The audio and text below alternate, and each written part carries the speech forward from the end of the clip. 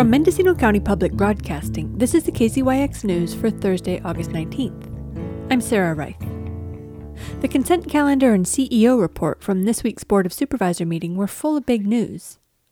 Earlier this month, the board drew up an allocation plan on how to spend the one-time $22 million PG&E settlement fund for the 2017 wildfires, which started in Potter Valley and devastated neighboring Redwood Valley. Much of the money was earmarked for items the supervisors thought would ease the burden of the next disaster, but many Redwood Valley community members felt that they'd been overlooked. After an outcry, the board agreed to allocate $250,000 from the fund to the Grange in Redwood Valley.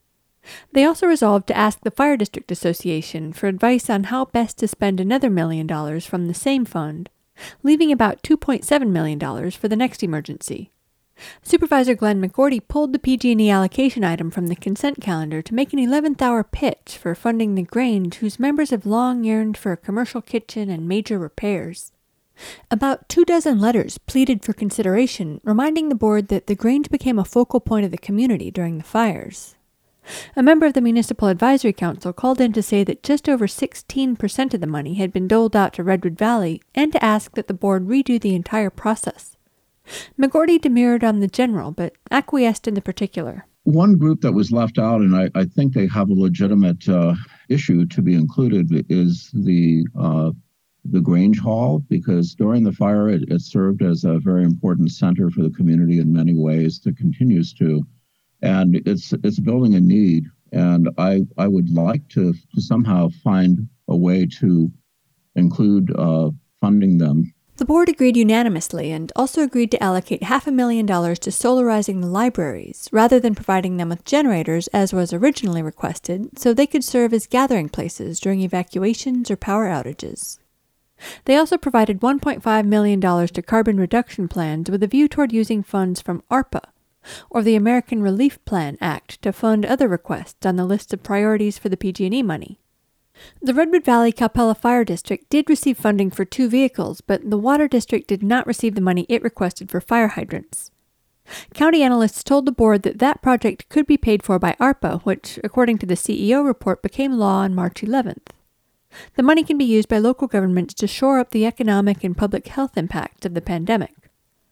Mendocino County has been approved for close to $17 million of that money, half of which was awarded earlier this month. $4.6 million of that is eligible for water and infrastructure projects.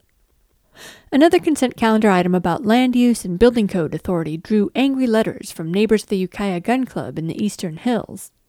These included a letter and a call from a legal firm, which are often steps toward establishing standing for a lawsuit.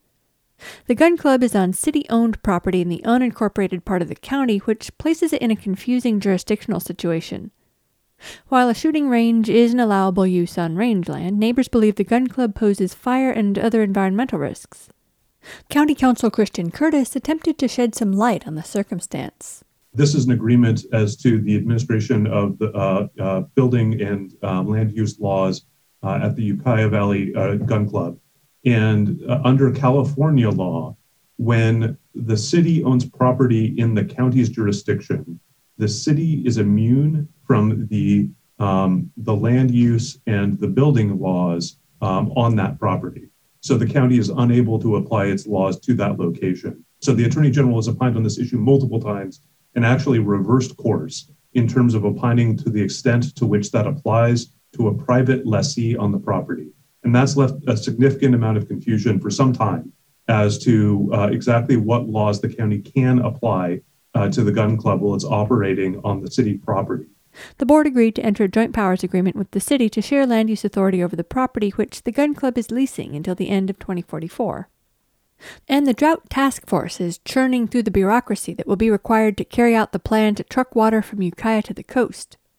McGorty told Supervisor Ted Williams that he thinks 65,000 gallons a day could be forthcoming. How much water do you think government will be able to provide to the town of Mendocino between now and end of year? How much you need?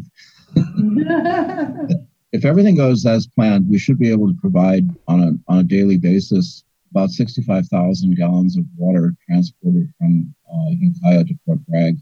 So we'll see. There's a lot to get through. You'd think it's a simple task, but it's not. There are so many regulations having to do with first of all, moving water, second of all, moving potable water, third of all, creating the logistics to allow that much water to get into Fort Bragg's system. CEO Carmel Angelo cautioned the board that there are still hurdles. The county, with all of the rules and regulations, we are unable to proceed with some of these projects until the state approves moving water from one basin to the other and until the local policy decisions have been made. We anticipate that this will all happen. And I believe it is the August 31st meeting that the drought ad hoc and Josh Metz will be giving a presentation to the board.